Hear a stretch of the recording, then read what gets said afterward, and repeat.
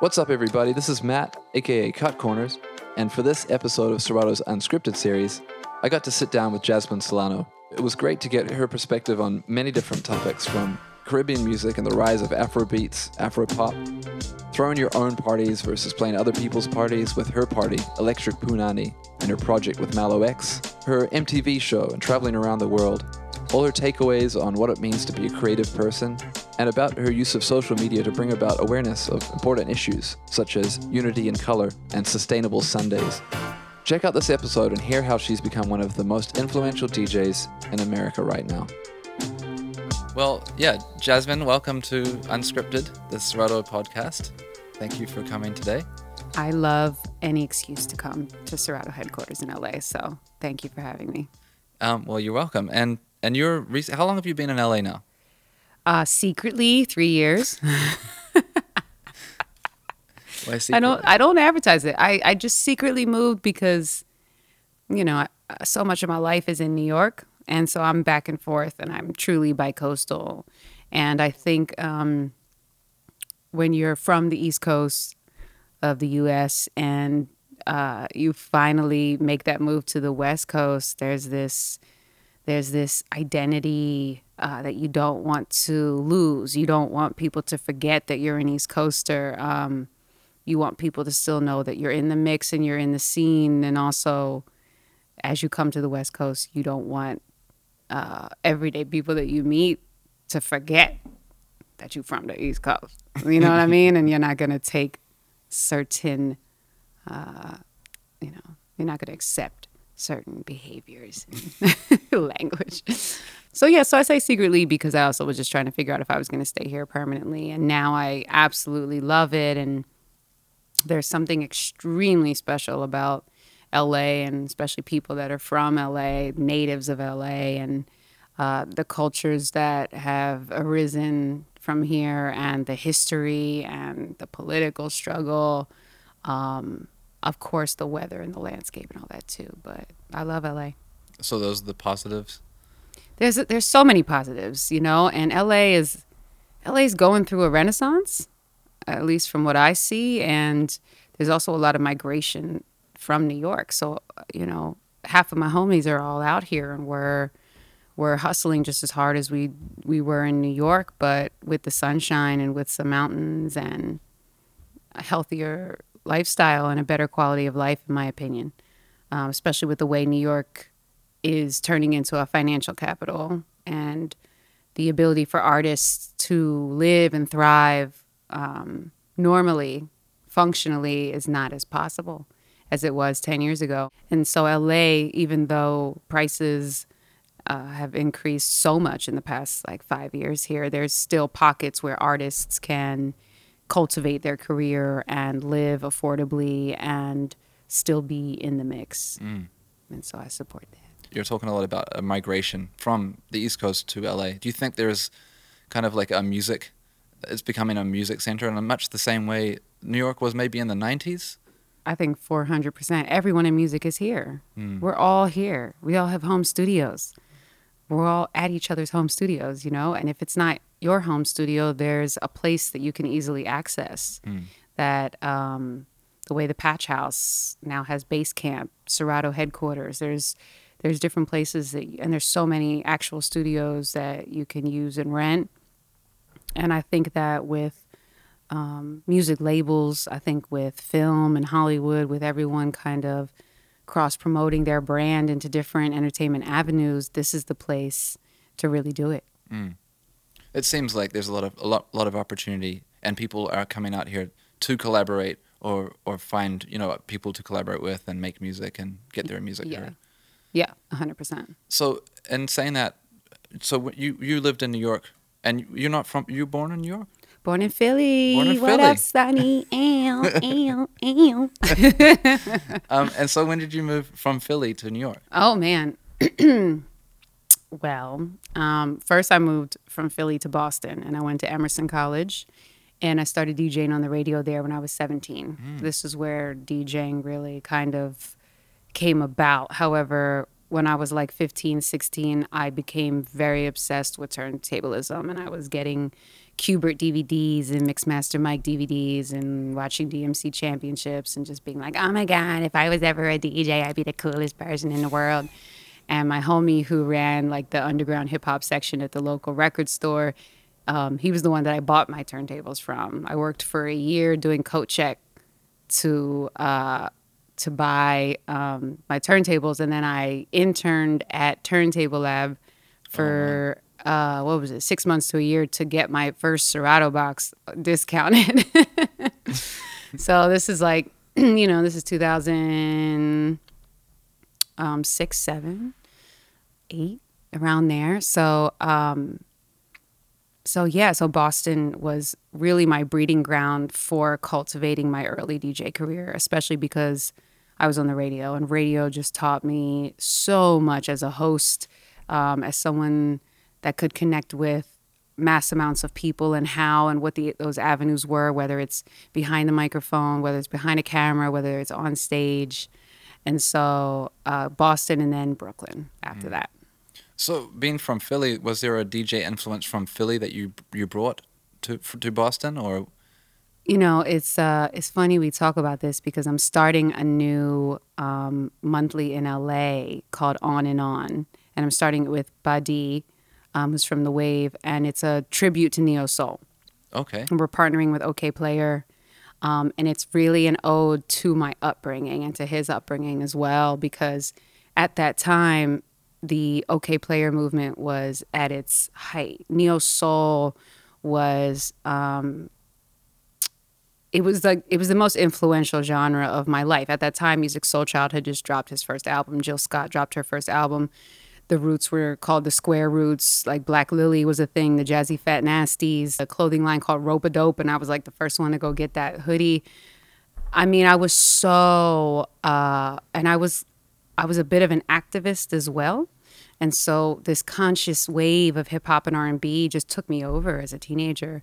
And that's kind of the vibe I've always brought in my life, whether I've delved into different genres or represented different scenes. There's always something super soulful, I hope, that I express. And I think also being from Philly, there's no way that you can't be soulful. Like it's in the water, the water. And my mom is from Philly, and my grandfather's from South Philly, and my grandmom is from the Bronx. So I just think it was I just think I was birthed with soul, and Philly just cultivates that. There's a level of rawness that it still has, and especially as a teenager and sneaking into clubs and just trying to be where the music was. That genre and that time period was so influential. But I think I bought like a instrumental DJ Scratch CD. I was a little backpacker, I was like a baby backpacker, but yeah, the main DJs at that time were like Qbert and Mixmaster Mike that I would follow. This is like right before A-Trak, I think, won his first DMC championship. And it was a time, man, because it was still, I remember the documentary Scratch had come out, and that was it. That changed my life. And Emerson College is so fucking liberal. I can curse, right? Yeah. So fucking liberal. I love telling this story because I can't believe it at this point. But I walked in as a 17-year-old and I was like, my major, I'm going to design my own major, and it's going to be called the Music Activism Quest. And they were like, okay. So for the first 2 years, like that's what it read on my paperwork. And I was like, why would you let a 17-year-old name her major like a mixtape? Like, can we get a little bit of professionalism here? But anyway, it eventually evolved into a degree in music production and social marketing. But it really was this combination of audio, marketing, and politics. I feel like I've gone off on a tangent. It's great. Okay. Yeah. Okay. Because this is at Emerson's in Boston? Yeah. Okay. And that's also where you had your radio show. Yes. So was the radio show part of your major or separate from that? That was separate, and that was my whole damn life. The radio show? Oh, the radio station, yeah. I eventually became the program director. I managed like 100 students. We had 25 different genres of shows. At that time, we were the #1 college radio station in the country, so we were competing with all the major Jammin' 94.5, and we competed. And it taught me, oh man, it taught me everything. And we had artists come in every week that were like our reggae show alone, Rockers we would have like Capleton and Baby Sham and Damian Marley, Wow. and then for hip hop we would have everyone from Def Jux and a lot of like underground hip hop artists that wanted to be exposed and have a larger market. And then I remember my show, I had an R&B and soul show. We had Eric Benet, Jaguar Wright, Guapale, Wow. the Platinum Pied Pipers. So we had major people coming in because it was a really influential platform. And man, did that shape me for my whole life. And so you were hosting and DJing and program directing and everything? Yes. I give this example of what I did when I was like 16 in my hometown in Pennsylvania. I used to put on this event called the Hip Hop Political Fusion. And and I would convince the local courthouse to like give me their courtyard for a night, and I would have like a punk rock band, and I'd have hip hop conscious MCs, and I'd have Green Party representatives, and then I would do this like choreographed dance to a Mr. Lift song called Home of the Brave, which was like super political, and then I'd have a PowerPoint presentation behind me that I made protesting the war in Iraq.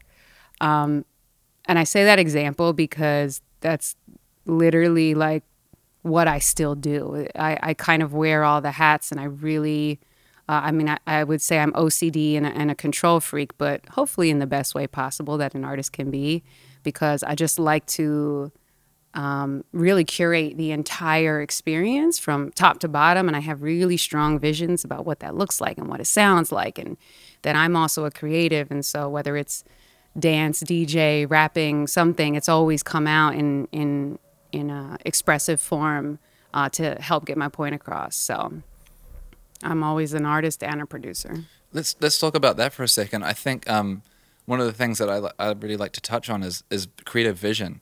I think that a lot of people will say, I want to be a DJ, and they just go, I want to, what does that mean exactly? Do they just want to play in nightclubs? Do they just want to DJ for an artist? Do they want to play on the radio?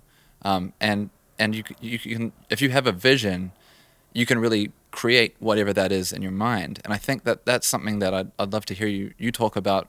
You said you had a very clear vision. Mm-hmm. Is that something that just came naturally to you, or did you have to kind of work to find it, or is that influence from your parents? Or I think I came out just like a bossy ass bitch. And my mom will attest to that. I think I just started bossing people around and was like, nope, this toy is going to go here. And this Barbie Jeep is here because this is my movie. I don't know where that comes from. If we want to talk about past lives and stuff, maybe there's something there. But I've always just been extremely inspired and picky. And so if I'm inspired, I'm very picky about where that inspiration goes. But I think that there's kind of two things that you touched on, which is, man, there's creative vision once you've kind of established your role as an artist. And then there's, how do I make this dream of getting into this industry come true, right? And when someone says, I want to be a DJ, those are awesome questions, actually, that you just asked. Like, do you see yourself on stage for an artist? Do you see yourself in the nightclubs 5 nights a week? Do you see yourself at festivals? Like, what is it that inspires you about it? Or what's the root of it? Like, let's be honest. Like, do you see yourself as just being a socialite influencer that can make some extra money? Or do you see yourself, practicing in your basement alone every single night for 3 hours because you just want to get so good? Like, what is it that sparks that creativity in you? And then I think once you determine that and figure out which way you want to step into the industry, then you can go into your creative vision. Like, okay, well, what do you want to represent? What's in your soul? What genres do you navigate to naturally? Like, what is it that you want to say beyond DJing? Because at this point, everyone can be a DJ, and the amount of DJs have probably quadrupled in the past 10 years alone, let alone 20 years. Like, that's a whole nother conversation that all the old heads will have a lot to say. So now you can't even just be a DJ. It's like there has to be a whole mission behind it. Or are you a producer as well? Or are you attached to a clothing brand that wants to also, you know what I mean? Like, it's there's so many ways to use DJing as a vehicle, and I guess it's about deciding which avenue you want to take, which path you want to take, and then what does your creative vision really represent. And when you kind of have those two ideas down, you can learn what your next chess move is and how you want to navigate it, and which scene do you want to start showing up to, which parties, like which artists or agencies do you want to just make yourself available to, which other DJs do you want to shadow, like who do you want to take some classes, you know, at like Dubspot or Scratch Academy, stuff like that. And all of those accessibilities really were not there like 15 years ago. Yeah. You know, when I was really inspired as like a teenager. And so now the possibilities are truly endless, and the technology is so much easier, you know. And I think that when we talk about culture, and again, I'm going on another tangent, but you know, this is what happens when we talk about music. I think that when we talk about culture and technology, right? I love having like this debate with the homies, because whenever we advance technologically, how much of the culture and the craftsmanship do we lose, and how much accessibility do we provide for everyone? You know, where it's a really good point. And it could be a long debate, you know. And I think that with anything, like, and like, that's even the photography industry. Everyone's a photographer now because of your phone, and but with DJing, there's obviously so many more elements. Just like a photographer would say, there's so many more elements to capturing the shot, to working a crowd, to learning a crowd, muscle memory, encyclopedia brain of decades and genres of music. Did I answer the question? Yeah, definitely. I think we were just touching on, the music technology, and I think we were just about to get to a place where I wanted to ask you about, you know, understanding an encyclopedia knowledge of genres, but those genres also, you need to understand the nuance between them, right? Mm-hmm. Like, I think, you know, you just were talking about how you grew up and you really loved neo soul, and, you know, the OK Player, and a lot like Jazzy Fat Nasties, the Philly soul. I mean, Philly was like ground zero for a lot of that. Absolutely. Mm-hmm. And from my understanding, and then to understand how to play that music and what that music really is, versus just soul music or just R&B, there is a difference. And I think being a DJ, right, it's kind of a responsibility to understand, do I play dancehall like this? Do I play house music like a hip-hop record or not? You know, and how do I play hip-hop in New York versus hip-hop in Bay Area or something? Mm-hmm. There's a lot of differences. I often say that I'm a music anthropologist, and I think that a good DJ is a culture and music anthropologist, because it's the study of people, it's the study of subcultures, it's the study of rebellion, it's the study of migration, it's the study of humanity. Because music normally comes out of some wild shit happening, or the organization of tribal communities. And so when that really interests you, you're going to look for the connection in everything. You're going to look for the nuance, and you're going to look for the history, and you're going to want to step into another city and be like, well, why is it like this? And what is it about this? You know, when you go and DJ in Japan at a dance hall party, and like Mighty Crown is kicking your ass and winning every sound clash, and, you know, and you're wondering how dance hall culture migrated, you know, to Asia. And this is all music and culture anthropology. And if you respect it enough and you study it in a way that's respectful, that's what makes you a great DJ. Do you think that's something that you've learned, or do you think that's something that music is teaching younger people, or people that maybe didn't understand the nuance of those cultural movements? For example, you know, I grew up in New Zealand, and I love rap music.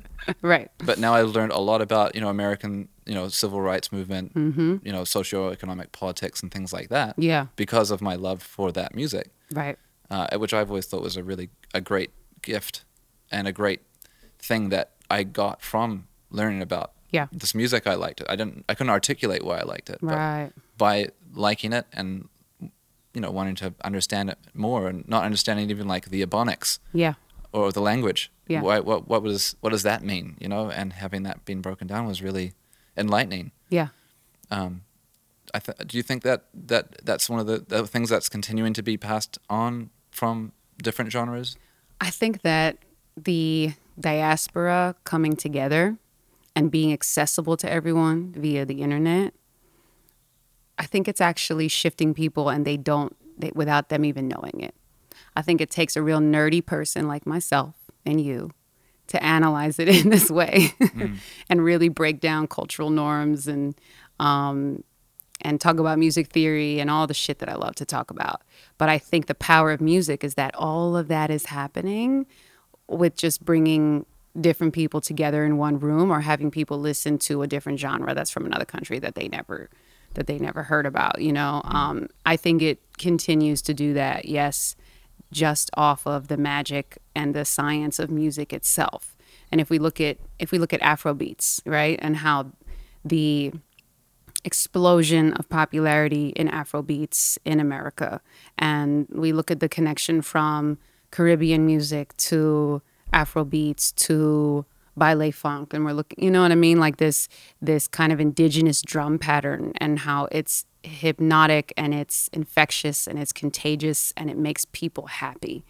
And I think that without people really knowing, oh, where did that necessarily come from, they're like, okay, this reggaeton kind of sounds like this Afrobeat song, or like this calypso song kind of sounds like an Afrobeat song.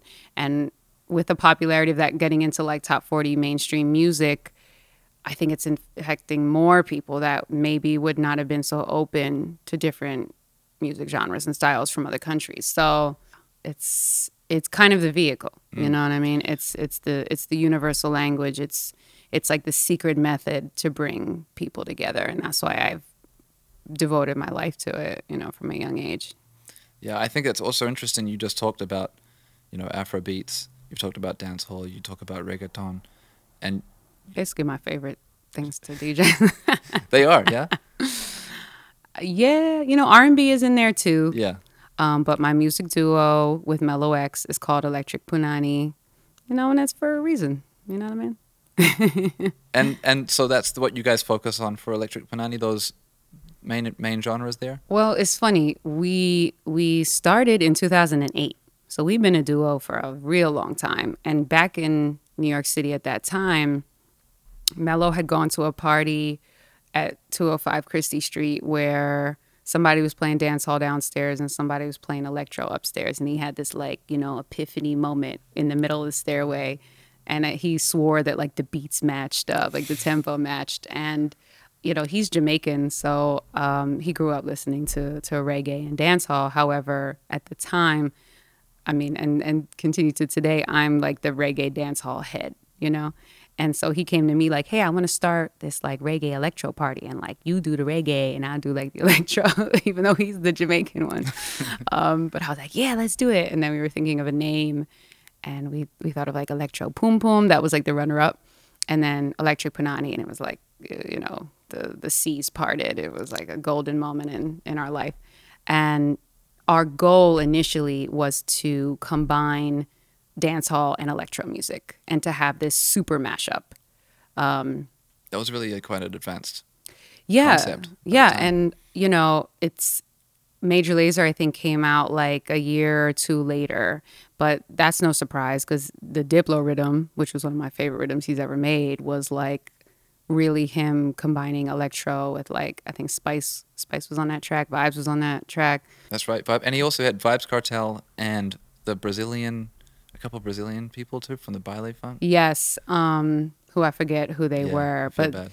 Right. So, but at that time, it was still relatively new to be kind of combining these genres in a New York City nightclub. But luckily, at that time, that type of mosh pit crowd was so common. And so you have everyone from the old Rasta heads to the skaters to the posh meatpacking people to us, and it was just a wild night, and we would play all different genres. And since then, we've been very dedicated to the hybrid sound of the diaspora, and like really experimenting. And now that we've produced original music for a couple of years, we have a track with Daneo, we have a track with The Wave, we have a track with dancehall artist Popeye Caution, and we have a lot in the works as well.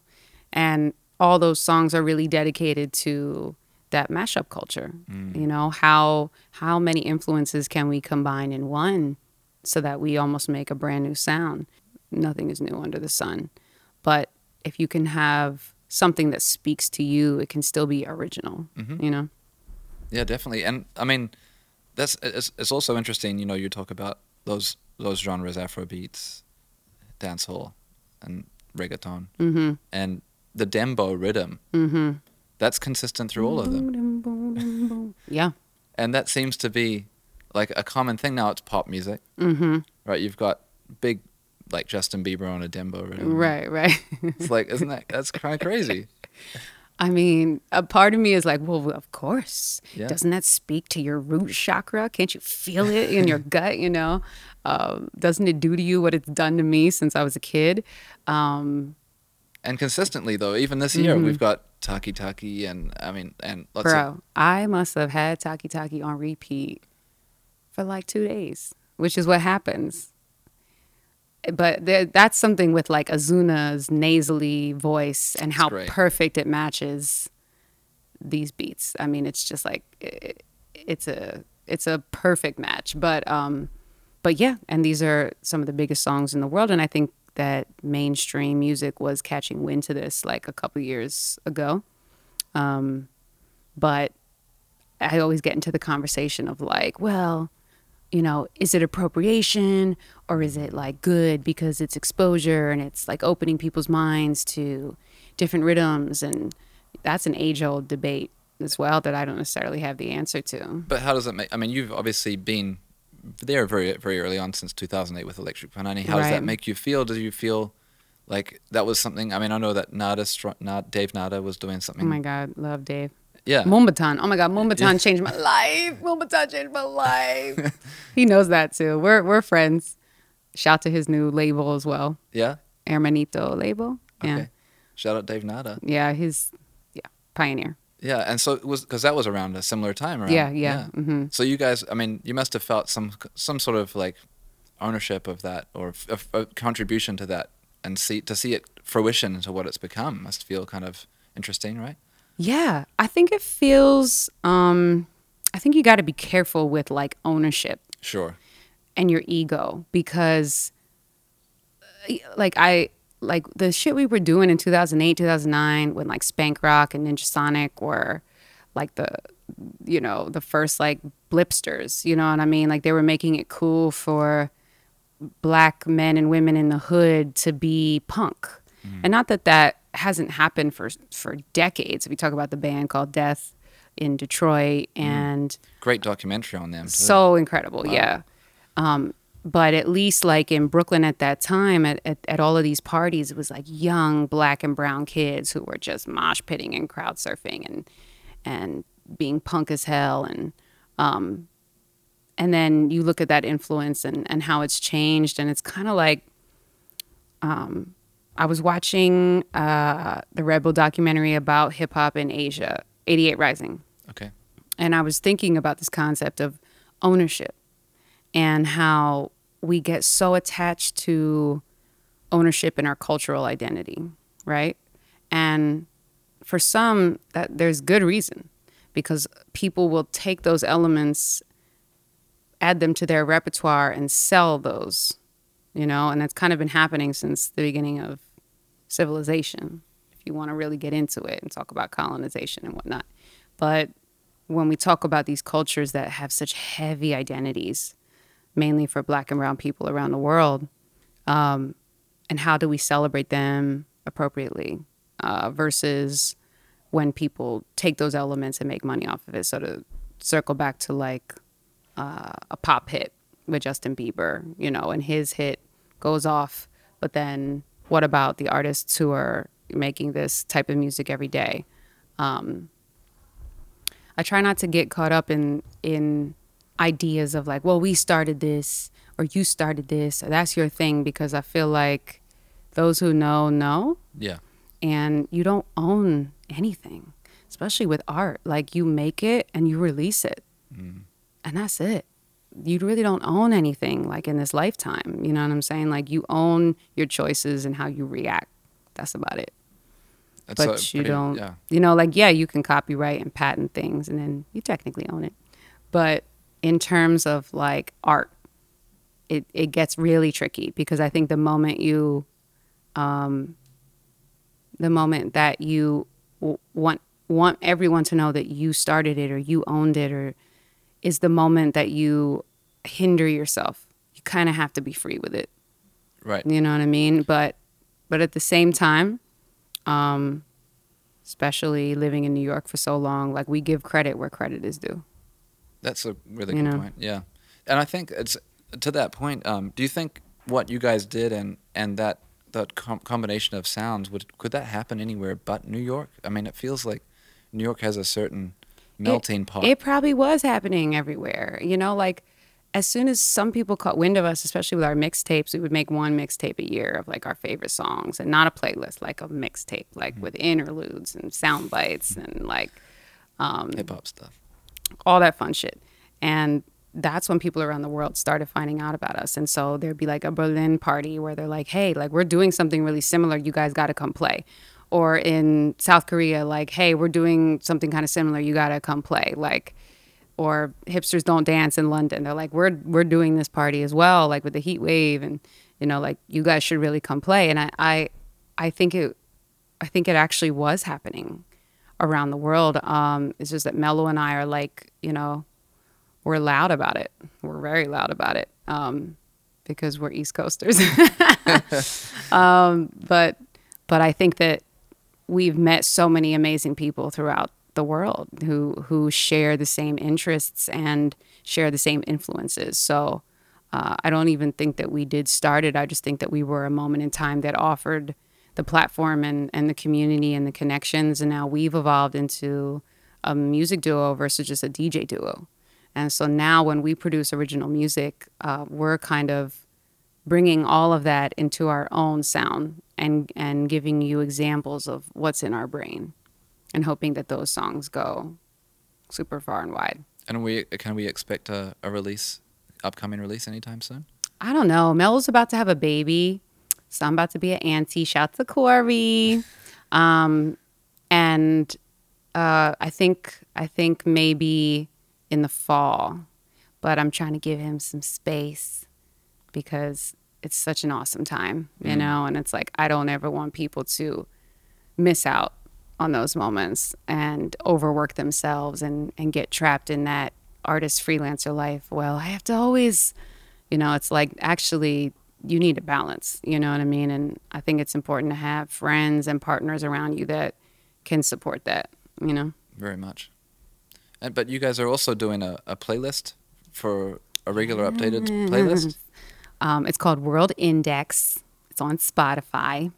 And that we've devoted our time to is like we come up with a playlist every single month. And I know that sounds simple, but for us, for the fact that for 7 years we made a mixtape every year, and like those final songs, those final 30 songs were like, they had to represent us, you know, in the best way. Like that's kind of how we feel about these playlists. And now we do these contests where each month we accept submissions from different artists and say, hey, submit your music. If it's on Spotify and we like it a lot, you'll be our contest winner. And that, like, I was like, I don't know who's going to really like hear us on Spotify or hear our playlist, but that, like, we get so many submissions every single month. And it's been happening now for like a year, I think. And I think the coolest part about that is like, okay, these artists and producers, they get us. They get exactly what we're talking about because they send us genre bending shit all the time, you know? And I think that in of itself is such a testament to, I guess, the work that we've put out, the vibes that we've put out, the music we've put out. And so you kind of understand the essence of where we're coming from. Mm. I just want to jump back a couple steps here and talk a bit about. You know, I just know my tangents are everywhere. And here's the thing, when I listen back to myself and I'm always like, why didn't you just answer the question that they asked? And you went on 4 tangents. So I love it. take it back. I love it. Pull up the tune. But we went from Philly to Boston, and then Boston to New York, and New York, like what change was that like? You know, from Boston, you finished your major, and then you moved to New York, Yeah. and then the influence of New York. Like, when did that come in? Because it sounds like to me, if I'm getting the chronological Yep. right, we got R&B, neo soul, Jasmine, and then we moved to New York, and then it got really, you got into Electric Panani and started making that whole sound. So did New York bring that out, or was that something you already had from when you were younger? I'll connect some dots. I was always moving to New York. I still haven't told my mom this. And I'm like, when are you going to tell her? But I don't like to worry her.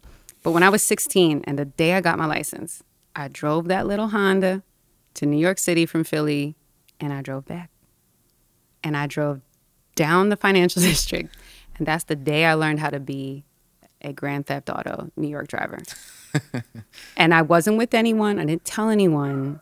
But New York was such a symbol to me. And it was always New York City. And it always expressed like ultimate freedom to me. I was always trying to be in the center of like where everything was happening. If it wasn't for Emerson and it being such a dope college, so liberal with amazing facilities and that radio station, I would have gone to NYU. Those are the only 2 colleges I applied to. So I was raised on strictly classic soul. James Brown, Aretha Franklin, Otis Redding, Wilson Pickett from my mom. My dad is from Indonesia, but he's super musical. He could sing, could dance. He's the shit. And then neo soul and underground hip hop really shaped me as a teenager. But that's also when I got a hold of a Vin Rock and Shortcut dancehall mixtape. Oh, was that Which I recently like tweeted or Instagrammed him, and I was like, "Well, thank you." And he's like, "Yeah." I was like, "Oh my god." Yeah, because that I know. I think I know the one you're talking about was a Triple Threat. Yeah, it was like red and green cover. Yeah. So that was like that and Buju's album were the first times that I had discovered reggae and dancehall on my own. I had heard about Marley before, but didn't grow up in any Caribbean communities, wasn't friends with any, Jamaicans until I really got to New York. But there was something about reggae and dancehall, even as a 15-year-old, that was like, oh, this feels like me, And then when I go to college, I spin underground hip hop for 3 years, and then I do R&B and soul. But at that same time, we were managing the reggae show, and so I knew every song, like roots rock, dub, dancehall, raga. And we had every artist come through. But there was something about dancehall and reggae that I just had known in my soul from before I came to this earth. That's all who knows? I may have been an old Jamaican woman in a past lifetime. That's what my friends like to speculate. But who knows? I just know I connected with it deeper than anything else. And so that's why once I got to New York, I was DJing everything, but the reggae and dancehall was a priority. And Mello and I just kept getting booked to DJ together or getting booked to host stuff. And Rice and Peas was a party with DJ Gravy and Max Glazer. And I remember I did their flyers. I tried to do their flyers to make some money and be at the party. And Micro Don hosted, who's just one of the best toasters, MCs on the mic, period. Max Glazer, Federation Sound? Yep. Yeah. Mm-hmm. Yeah, he was a huge influence, in terms of learning that New York scene, Because there's a connection, right? Jamaica and New York, kind of. Oh, all day. Yeah, there's a big dancehall thing. Well, a lot of Jamaicans immigrated to Brooklyn. Just the same way a lot of Puerto Ricans live in Uptown. The same way a lot of Jamaicans in the 50s and 60s migrated to Camden, London, the UK. Toronto too. Toronto. So there's these pockets in which people bring their culture in the same way, like the same way most people immigrate. They're like, all right, we don't know shit about that country or that city. All we know is that we know 3 people in this one place, and that's where we're gonna go. We're gonna figure it out. It's like my dad. It's the story of like a lot of our parents. You know what I mean? Like, and That they bring the community up. and Like, they have to, Yeah. because how else you going to move somewhere so foreign and you're trying to make a better life, and you just need one tiny connection to help you. And what is that going to be? Okay, we know one person. It's in Idaho. I don't know what that is, but we're just going to go. You know, they seem to be doing okay. they seem to be doing okay. And so that's, the Jamaican community, the Caribbean community is so strong in Brooklyn and New York. And you really can't, at least at that time, and I'm pretty sure it's like that now, but I don't think you can really DJ a dancehall reggae set unless you really know what you're doing. Well, yeah. That was the pressure back then too. Like, And that music moves really fast from, the rhythms, the different like versions. every day. Yeah. Do you still do you find it hard to stay up on all those? oh my God, yes. Yeah. Yeah. And I think that at least from like the late 90s, early 2000s, like all the major artists were on every rhythm. That's You know, insane, like, right? yeah. And I think that like a lot of them who like really broke through, I mean, primarily like Sean Paul, it's hard to find them on a rhythm these days unless it's like a producer that they really fuck with, or that, or just a beat that they really wanted to get on. And so now there's like so many new artists that I hear. A lot of them are great, and it's just a lot of sifting. Who are some of like the big? Well, some of your favorite artists that are Jamaican reggae artists right now? Oh my, well, Coffee is number one. You could put the air horn behind this one. I started going to events now, and I'm like, pew, pew. That's your new air horn? That's my new air horn. People are like, who is this girl? Coffee to me is like the savior of the universe. So young, 17, right? Or 19 now, okay. yeah. But she's got such a good head on her shoulders. Musically, she's like divine. And she's here to like, really spread a message of love. And I haven't been this excited about an artist, I think, in Jamaica since like Damian Marley. Like I get excited about a lot of artists, but in terms of like, hey, can I see you really like changing the stereotypes for Black and brown people around the world? Great. Like how positive can you keep it and still get everyone in the club singing your music? Word, because that's not easy. Wow. And it's not popular.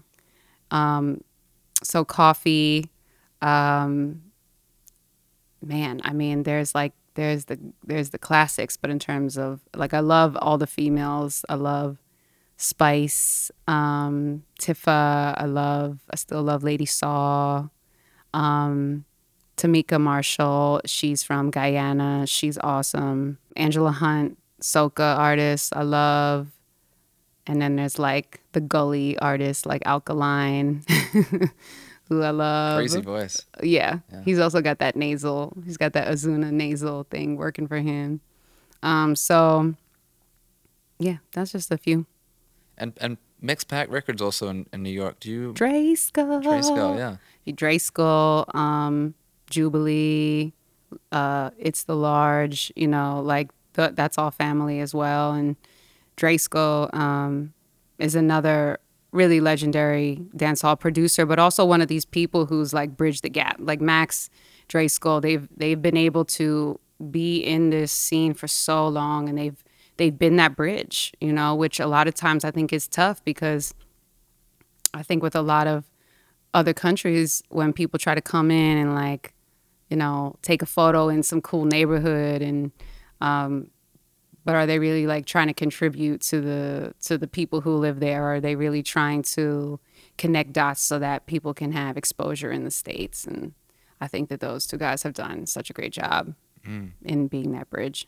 Yeah, I mean, I'm a big fan of that Popcorn Oh yeah. album, and he just got signed to OVO and stuff. But Right. it's a great thing that I felt like Dreyskull he seemed like he was working really hard with him and Vibes bringing him to like the U.S. and kind of giving a bit of exposure to them, right? Yeah, for a long time. Vibes is still locked up at the moment, but he's still putting out music. So I don't know how they do that. I think he records a lot of it over the phone. And they work out the sound, but I do not quote me on that because I'm not there. And I'm not receiving these vocals. It would be nice to get, a verse in my email, but it hasn't happened yet. No, fair enough.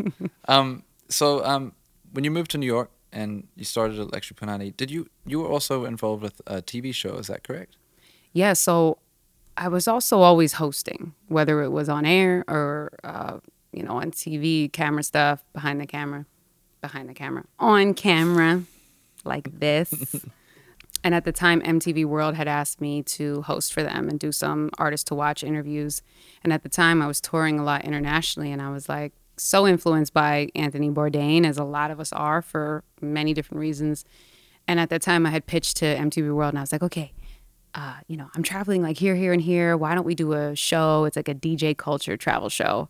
And they said yes, and we shot a couple episodes, one in Singapore, one in Montreal, one in Paris, where we really got to, yes, I was DJing, and so you got to watch me DJ at whatever club or party, but I also was linking up with like a local artist, and they would bring me to their favorite restaurant and like their favorite place to get vintage clothes, and we were getting a real inside look into these subcultures that I'm always talking about or that I'm always interested in finding out about, and the things that like a lot of us DJs do naturally, but on the low. I wanted to make a show about that and have you get like this inside underground look to different scenes around the world. So, and that was something that I truly loved and I continue to do in different ways. So did that come out of Electric Punani, like you guys touring that kind of thing, or? That was just me. Just you, yeah. Yeah, like I was DJing. We were DJing internationally as well, but I was also DJing a bunch around the world, and it just seemed like a great fit, and it was at the time.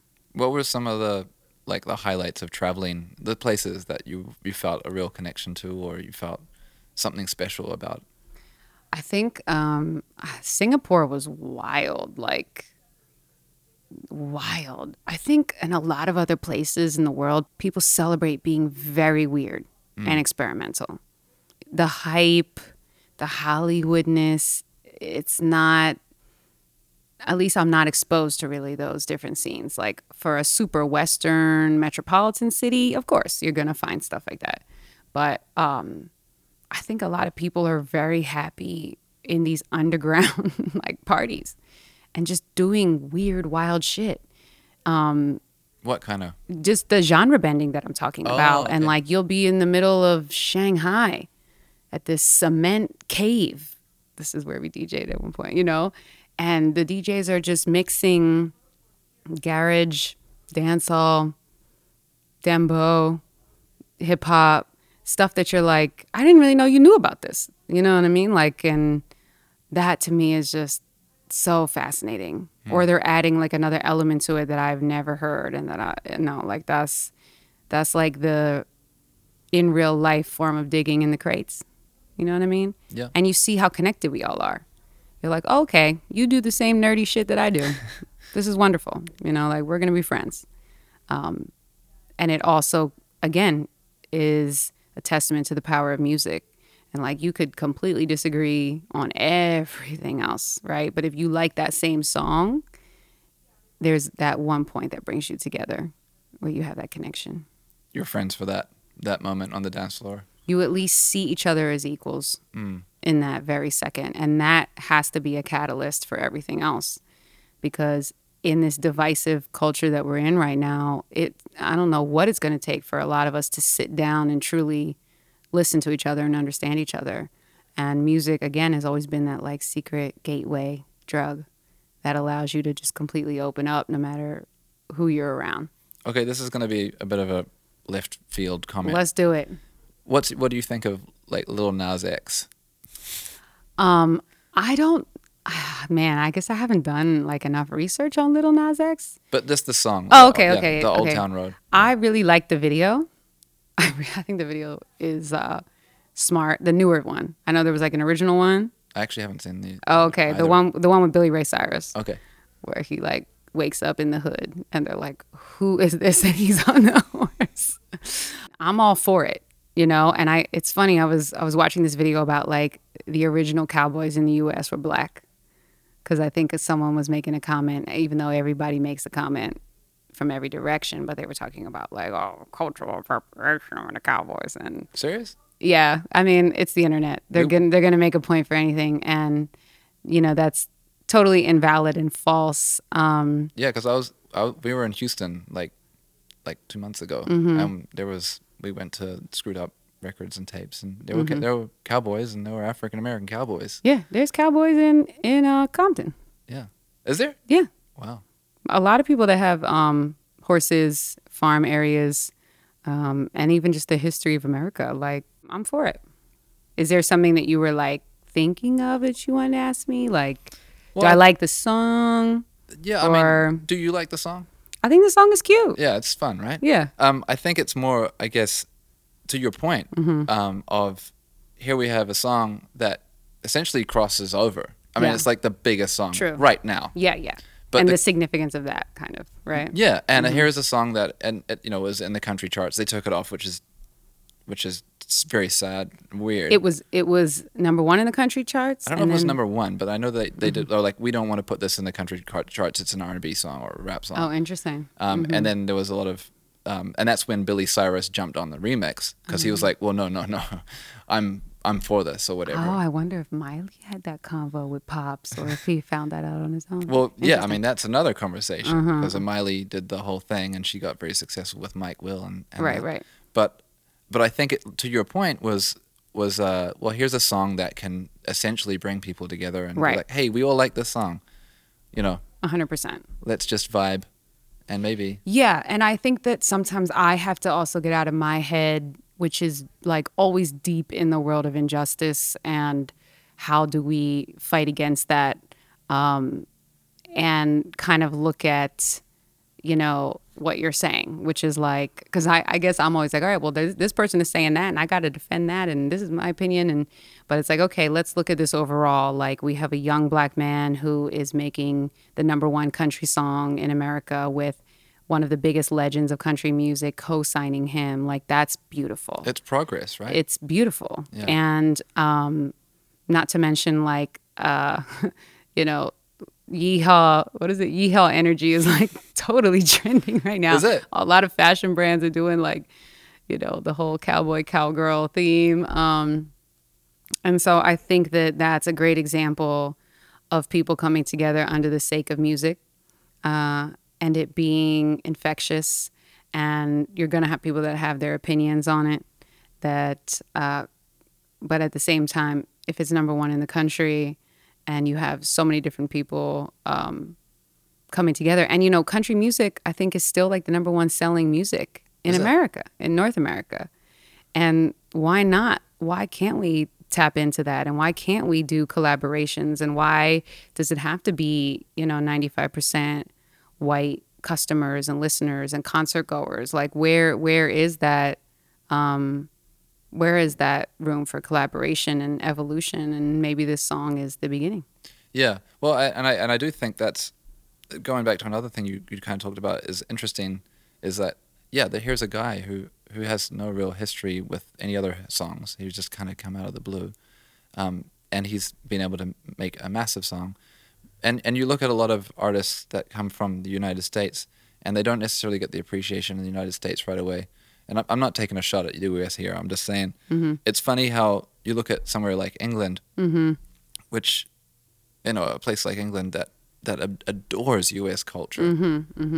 And then in a lot of ways will sell it back to the US, Right. repackaged. Right. And that's been going on for years. But it's like, the England and Europe in a lot of ways seems to adopt it and early in a way. And then I remember doing an interview. I had a podcast with Spotify called Ebb and Flow last year, and one of the people I interviewed was JID, and he had just got back from touring Europe, and he was just telling me like the amount of love and insanity that was there was like, doubled from the U.S., and it wasn't that he wasn't popular here and wasn't having crazy shows, but it was just on a whole nother level. And I think the appreciation for R&B and soul in particular, especially if you want to talk England, there's something in the water there with them. Like K-Tronada, same thing, like huge, massive there. Right. And then, it's weird. And garage is like this attempt at like almost Miami bass. Maybe I'm taking a bit of leisure. That's probably I'm probably going to get I see the slammed for connection. All the purists in the comments, like, you don't know. but even drum and bass, right? Like, For sure. I think there is like elements of it's a culture clash again, and it's something that's own and it's unique and it's theirs. Yeah. I don't want to offend anyone there with that, but there's definitely like elements of hip hop and things like they're taking from US breakbeats. I mean, every genre is an evolution. Like roots reggae was trying to copy doo-wop. Right. Like ska, they were trying to copy doo-wop. Wow. But they didn't get the one guitar note right. And so it was like ticka, ticka, ticka, and it became ska.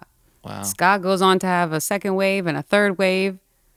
Bands like No Doubt in Southern California, skater culture relates to ska. Like Sublime. Sublime. Yeah. Let me not forget Sublime, So we look at like we look at DJing, and you've got essentially 3 Caribbean men that start hip hop. They start DJing In New York. and they're already toasting in Jamaica. Like a DJ in Jamaica before it got to New York was somebody on the mic, like while playing a record, and so Grandmaster Flash decides that he wants to use the turntable as an instrument. He's experimenting, but he's also bringing the influences of his family and his upbringing, and he's also compiling it with everything that's happening in New York City at that time, which is crazy shit.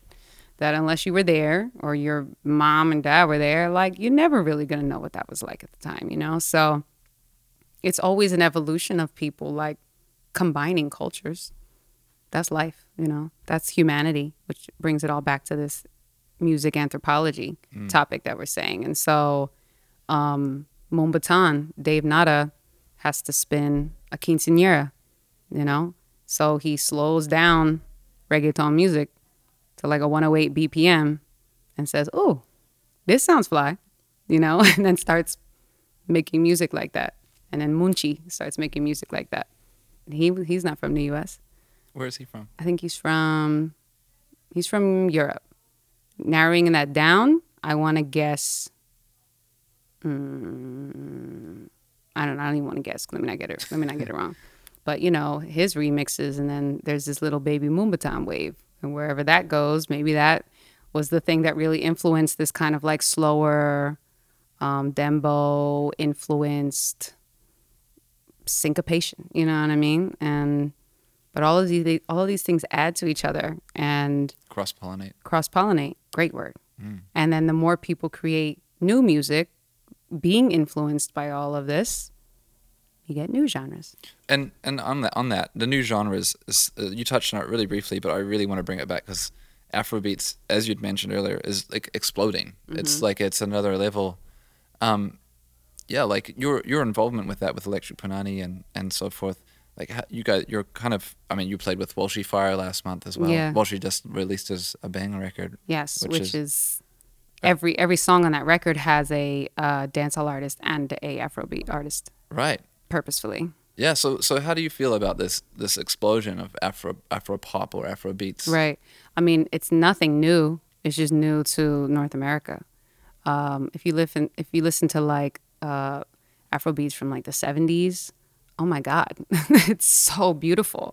It's equivalent to like us listening to disco, you know what I mean? And there's a lot of similarities. But I, for one, am all about the culture clash and about bringing communities together and making it popular to be knowledgeable about different people. And if that's through music, if that's the vehicle, let's get it popping. But in general, like, I think that those collaborations are so important because without them, we're not really getting people to collaborate in other conversations or other ways, And if you were to suggest a couple songs to somebody who wasn't familiar with an older Afrobeats artist, or who would be your? Oh shit. Well, just a couple. I don't even know if I don't think I have artists. I just have songs that I've heard Yeah. that people like, whose parents are from, you know, the diaspora, from Nigeria, from Ghana, and they're like, listen to this. It's from the 70s. My dad used to play it. I'm like, this is amazing. But I didn't like write down the record. What about new Afrobeats artists? Who were Yeah. the best ones that you see right now? Well, I guess the most well-known one would be Wizkid. Mr. Easy is up there. Burna Boy is really taken off, super taken off. There's this girl, Tennille, who's super sick. I don't remember which exact country she's from. But Vogue just wrote a piece about her, which is really sick. Santi, with his song Rapid Fire. Santi? Santi. Okay, not Santi Gold. No, but Santi. Okay. So like half of Santi Gold, but not the actual Santi Gold. Who else is super sick? Those are like the main ones that I think tour a lot. Yemi Alade, she's super dope. Yeah, those are like the main ones. And with your playlist, are you highlighting a lot of these artists? Like, Oh, yeah. So it's a good place to check them out. Some of your top Yeah, picks. because we try to have an array of like everything from like the newest in Afrobeats and dancehall, in jazz, in R&B, in hip hop, kind of the way that we would DJ a set.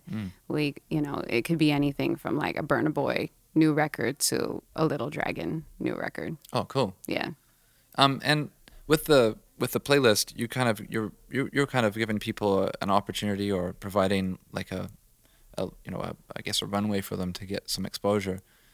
Do you feel that it's really important as a DJ, or as I don't really know how would you describe what you do? Is it because I feel like you're much more than just a DJ. Yeah, but that's a big part of it, so that's fine, and I'm proud to be called a DJ. Yeah. It was my dream at age 15, so it's all good. But yeah, like breaking new artists. Yeah, just like kind of being a role model. Like I feel like a lot of, just my relationship with you is I've always seen you as so much more than just a DJ. You do a bunch of other things, and I'd like to talk about them too. But you provide kind of like a role model to a lot of people, I believe. How important do you think that is in what you do as a DJ? I think everyone's prerogative is very different. And I think that because I came from kind of like an activist background, I always cared about people and how they were going to connect and how they were going to treat each other. And that comes from my upbringing, and that comes from falling in love with music, and it comes with I don't know, having a sense of responsibility for humanity and for my platform now. But it's what I've been doing since I was like 15 and 16. I've always been trying to figure out the injustice and see how as a people we can come and solve it. And music has always been the easiest route and also the most attractive to me. But that has always extended beyond just the music, and it's extended to community, and it's extended to how we educate each other and how we ride for each other and how we stand up for each other. That's always been my MO. Like I essentially went to college for it. And so I think that that's been a piece of me, maybe becoming a role model to others. Then there's also the factor of being a woman in this industry. And now it's much more common. But that was like the number one question I got asked in 2008, 2009. What is it like being a female in a male-dominated industry? And so I think that also came with responsibility, and learning the double standards early on and learning how I was going to gain respect the minute I walked into the room, because I knew that everyone initially was going to be like, all right, well, they got a girl DJ. They just wanted like eye candy up here. And I go into like beast mode when I can feel that somebody thinks that, and I always have something to prove. But that's almost to really push the status quo, and hopefully that makes it easier for other people, that come after me. So I think I'm lucky that it's caused some positive vibrations in the form of a role model. I think that that's a blessing and a really fortunate thing. But I know that not everyone is on that wave and not everyone cares. And I do think that we are in a time period where you really have to fucking care, Yeah. you know? And I've always been a bit of like a holistic hippie in terms of like environmentalism and politics and all of that shit, you know? And so whenever I get into a conversation about music, we're probably going to dive into a deep conversation about humanity and what's right and how we can help people and each other. But now more than ever, like it's so necessary. And if you're able to kind of just live life without having these conversations, it means that you're just so privileged and so isolated. And that's not good right now, you No, know? yeah. It's going to not be good for you in the end either. So, It's going to make it harder. I mean, we have so much work to do and we have to do it really quickly. And it's going to take the masses to make these shifts possible so that we can like survive as a species so climate change doesn't kill us, but also so that we don't break out in like civil war, which I feel like can happen if we're not, you know, using diplomatic ways from the local level to the federal level. So world politics, you know what I'm saying? Like the way we produce and manufacture items, and this all connects. Totally. Yeah. I've actually, one of the things that I noticed you do on your Instagram, which I was pleased to learn about, and I learned a lot from, was actually your sustainable Sundays. Oh, I never know, like, who cares about that? Well, yeah, it was really enlightening, and I was like instantly drawn to it. I was like, oh shit, what can I learn? It's so funny because I'm such a nerd, and I normally like only like nerds, you know, I only trust nerds. If you're a nerd, we're good. But that, you know, I've always been about that, but I never really talked about it in my brand, you know?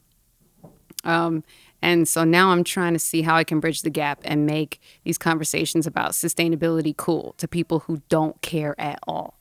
And that's Like- a lot of people. Because they don't have to care yet, Yeah. you know? It's But if you go to a landfill or if you're studying this stuff and you see how much plastic is in the ocean, if you really look at like how when climate change rises, the people that suffer are poor Black and brown people around the world. And if we lift the environment up and we lift the poor people in the world up, as simple as that sentence is, we will all flourish immensely. Like you talk to a scientist, a politician, an economist, a nutritionist, like a doctor, you're gonna see the connection between like everything, from the quality of our environment to the quality of our bodies to the quality of community to the quality of income. All of that shit is connected. And so I wanted to at least just start an Insta story series every Sunday and just talk about one topic and make it like fun and goofy the way I am and put all my gifts in there. And, you know, but if I can just do one topic and if one person is just like, okay, yeah, okay, let me like make sure I just recycle this glass and plastic today. Even if that happens, like, great. We have to start somewhere, you know? But I actually want to dive into that a lot more because I feel like it's always kind of been reserved for this like one type of crowd. You know what I mean? And it's not really cool. That's why I like Megan Thee Stallion, right? And she said eco-friendly hottie, right? And I was like, bitch, we need to be besties. And she's like doing a beach cleanup in a bikini and being and online saying like everybody become an eco-friendly hottie. And I'm like, oh, That's amazing. like, you know, and so, you know, and I have friends that like work at farms or are vegan chefs in LA and they're from the hood. And like, I want to talk about that, you know, and we don't talk about food deserts. Like a food desert in a community is that's for a reason. Like the accessibility to healthy food is not there for a reason. And like, and look at the how many people have to be have poor health, have low access to healthcare, low access to education. It's all connected, and so it's just time to be aware of it. But I really appreciate that you like my sustainability Sundays, because I really care, Well, and I want people to care. yeah, I think it says a lot though, as opposed to just talking about it. You know, like you're actively doing something about it. I think, and that's what I kind of was trying to get at with being a role model, is that you have a platform, or we all have access to social media and how we use it. Right. Because this is another thing I think is a really important topic to talk about. Is you know, you talk about the divisiveness Yeah. that we're living in, the climate that we are in right now, and social media, it's played a role in that. Oh, for sure. But it's also the platform. It's also brought people together.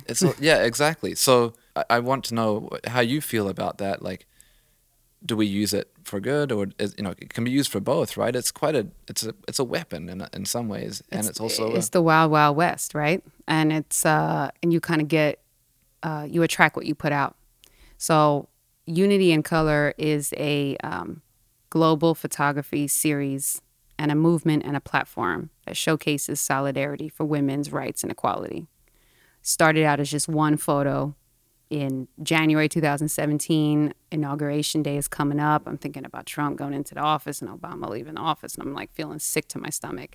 And I use social media for everything, for showing you what gigs I have, to like what things I want to support, to societal messages, to sustainability Sundays, everything, right? It's a very big form of my expression for my brand and for my personal beliefs. And so I wanted to just post a photo on that day that was going to make me feel better. That was like the premise. that's how it started. Yeah. Wow. So I'm like, all right, I want it to be a women's shoot, and I want us to all wear the same color gradient. So I'm researching like colors of older feminist movements, of the divine feminine goddesses, and and yellow and gold just come up over time a lot. And so I say, everybody wear yellow and gold. I invite 25 women, and then 50 women showed up. And that photo, the power of that photo, I just had like this premonition the night before we posted it. And I was like, because it was just called Women's Shoot. And I'm like, we got to give this a name. I need to make a website. What if other people want to do a shoot like this? I just had this like lightning moment. And so I stay up till 6 a.m. I call my closest girlfriends. We come up with Unity in Color, make the website, drop it the next day. Within a week, I had 3 different people from different cities saying, how do I do this in my city? And so then I didn't realize at the time, but I had devoted my life to like starting this nonprofit basically. And I co-produce every shoot. We've produced over 40 shoots worldwide. So we just launched Jakarta, Indonesia, Tokyo, Japan. We've done Trinidad, London, Berlin, so many places in the U.S., from New Orleans to New York to San Fran to Kansas, you know, like, and it's taken off, and it was an accident. I didn't mean to start this whole movement, but what I realized was, okay, when you see a photo of people and they look so fly and so stunning, and they're just, the photography is top notch, and everyone looks like they match, and you've got people in there that are gay, that are disabled, that are trans, like that are 75, that are 2 years old, but you're like, wow, that shit looks fly. That little moment is representation, and it changes a person's mentality, because all their prejudices, they don't even know what they're prejudiced about in that moment, because they're looking at something that inspires them and that feels good. So that alone is like the essence of Unity in Color. It's of showing you what intersectional representation really looks like. And it's grown so much. There's panels, exhibits, you know, that I produce all of it. Yeah, you've done a lot of them around I saw the one recently you did in Seattle as well. Seattle, yep. Seattle was last year. Oh, my bad. That's okay. Yeah. Yep. But if you scroll, we've done Hawaii. I've done a lot of talks at different museums and different places, bringing in people together to talk about this whole intersection between like art, activism, and representation. So that's another thing that's on the you know.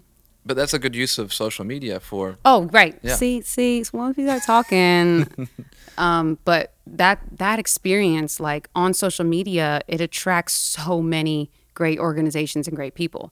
And that's how most people find out about the movement, because they see the photo and they're like, I want to do this in my city. Let me hit them up. Let me look it up. And that's a great example of how social media can create communities that really support each other and that are super positive. Brings them all out to one cause. Yeah, and the way the algorithms work and the way people search, that's why it's kind of like whatever you put into it is what you're going to get out of it.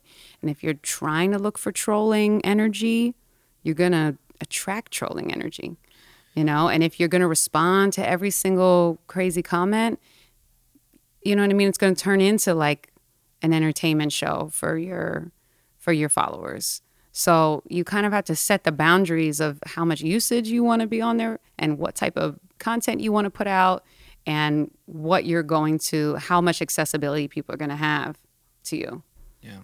But, you know, it's still so new and untamed that there's no real rules or formula, and we're kind of all learning as we go, and we're all addicted to it because it literally is like instant stimulation every time. There's something new that you're going to see every time, and then there's the idea of getting more likes every time, and that is like as addictive, I think, as sugar.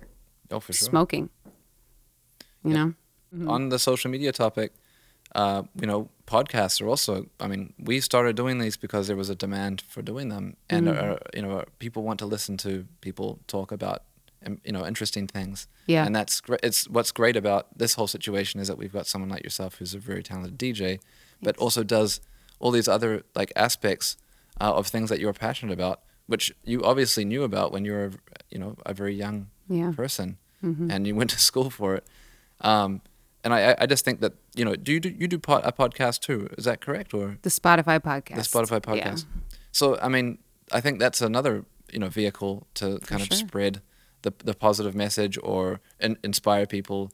And you know, I thank you for coming and talking about these, you know, very important things that, you know, you're passionate about, and, you know, can hopefully inspire people to learn about and be better at living. Yeah, and you know, thanks for having me. You know, again, I love coming to the headquarters and just seeing all the new toys and technology that you guys have. But also, you know, Serato was such a big part of my life because when I was transitioning from DJing on the radio to DJing in the club, Serato had like just come out. And so I didn't have to, you know, bring records to the club. You know what I mean? And I could, I don't know, just be a pioneer in this new digital wave, but still honor the old school essence of DJing. I kind of was like right in that middle, you know? And I just appreciate everything you guys do for the DJ community and making it accessible for people to learn and to come and test things out and to just kind of meet more people that they can learn from and that they can connect with. So yeah, so thanks for having me, and thanks for understanding my mission, no matter what platform or shape it takes. Well, we wish you the best and the most success with that, Jasmine. Thank you. Thanks again. Okay, let's go DJ.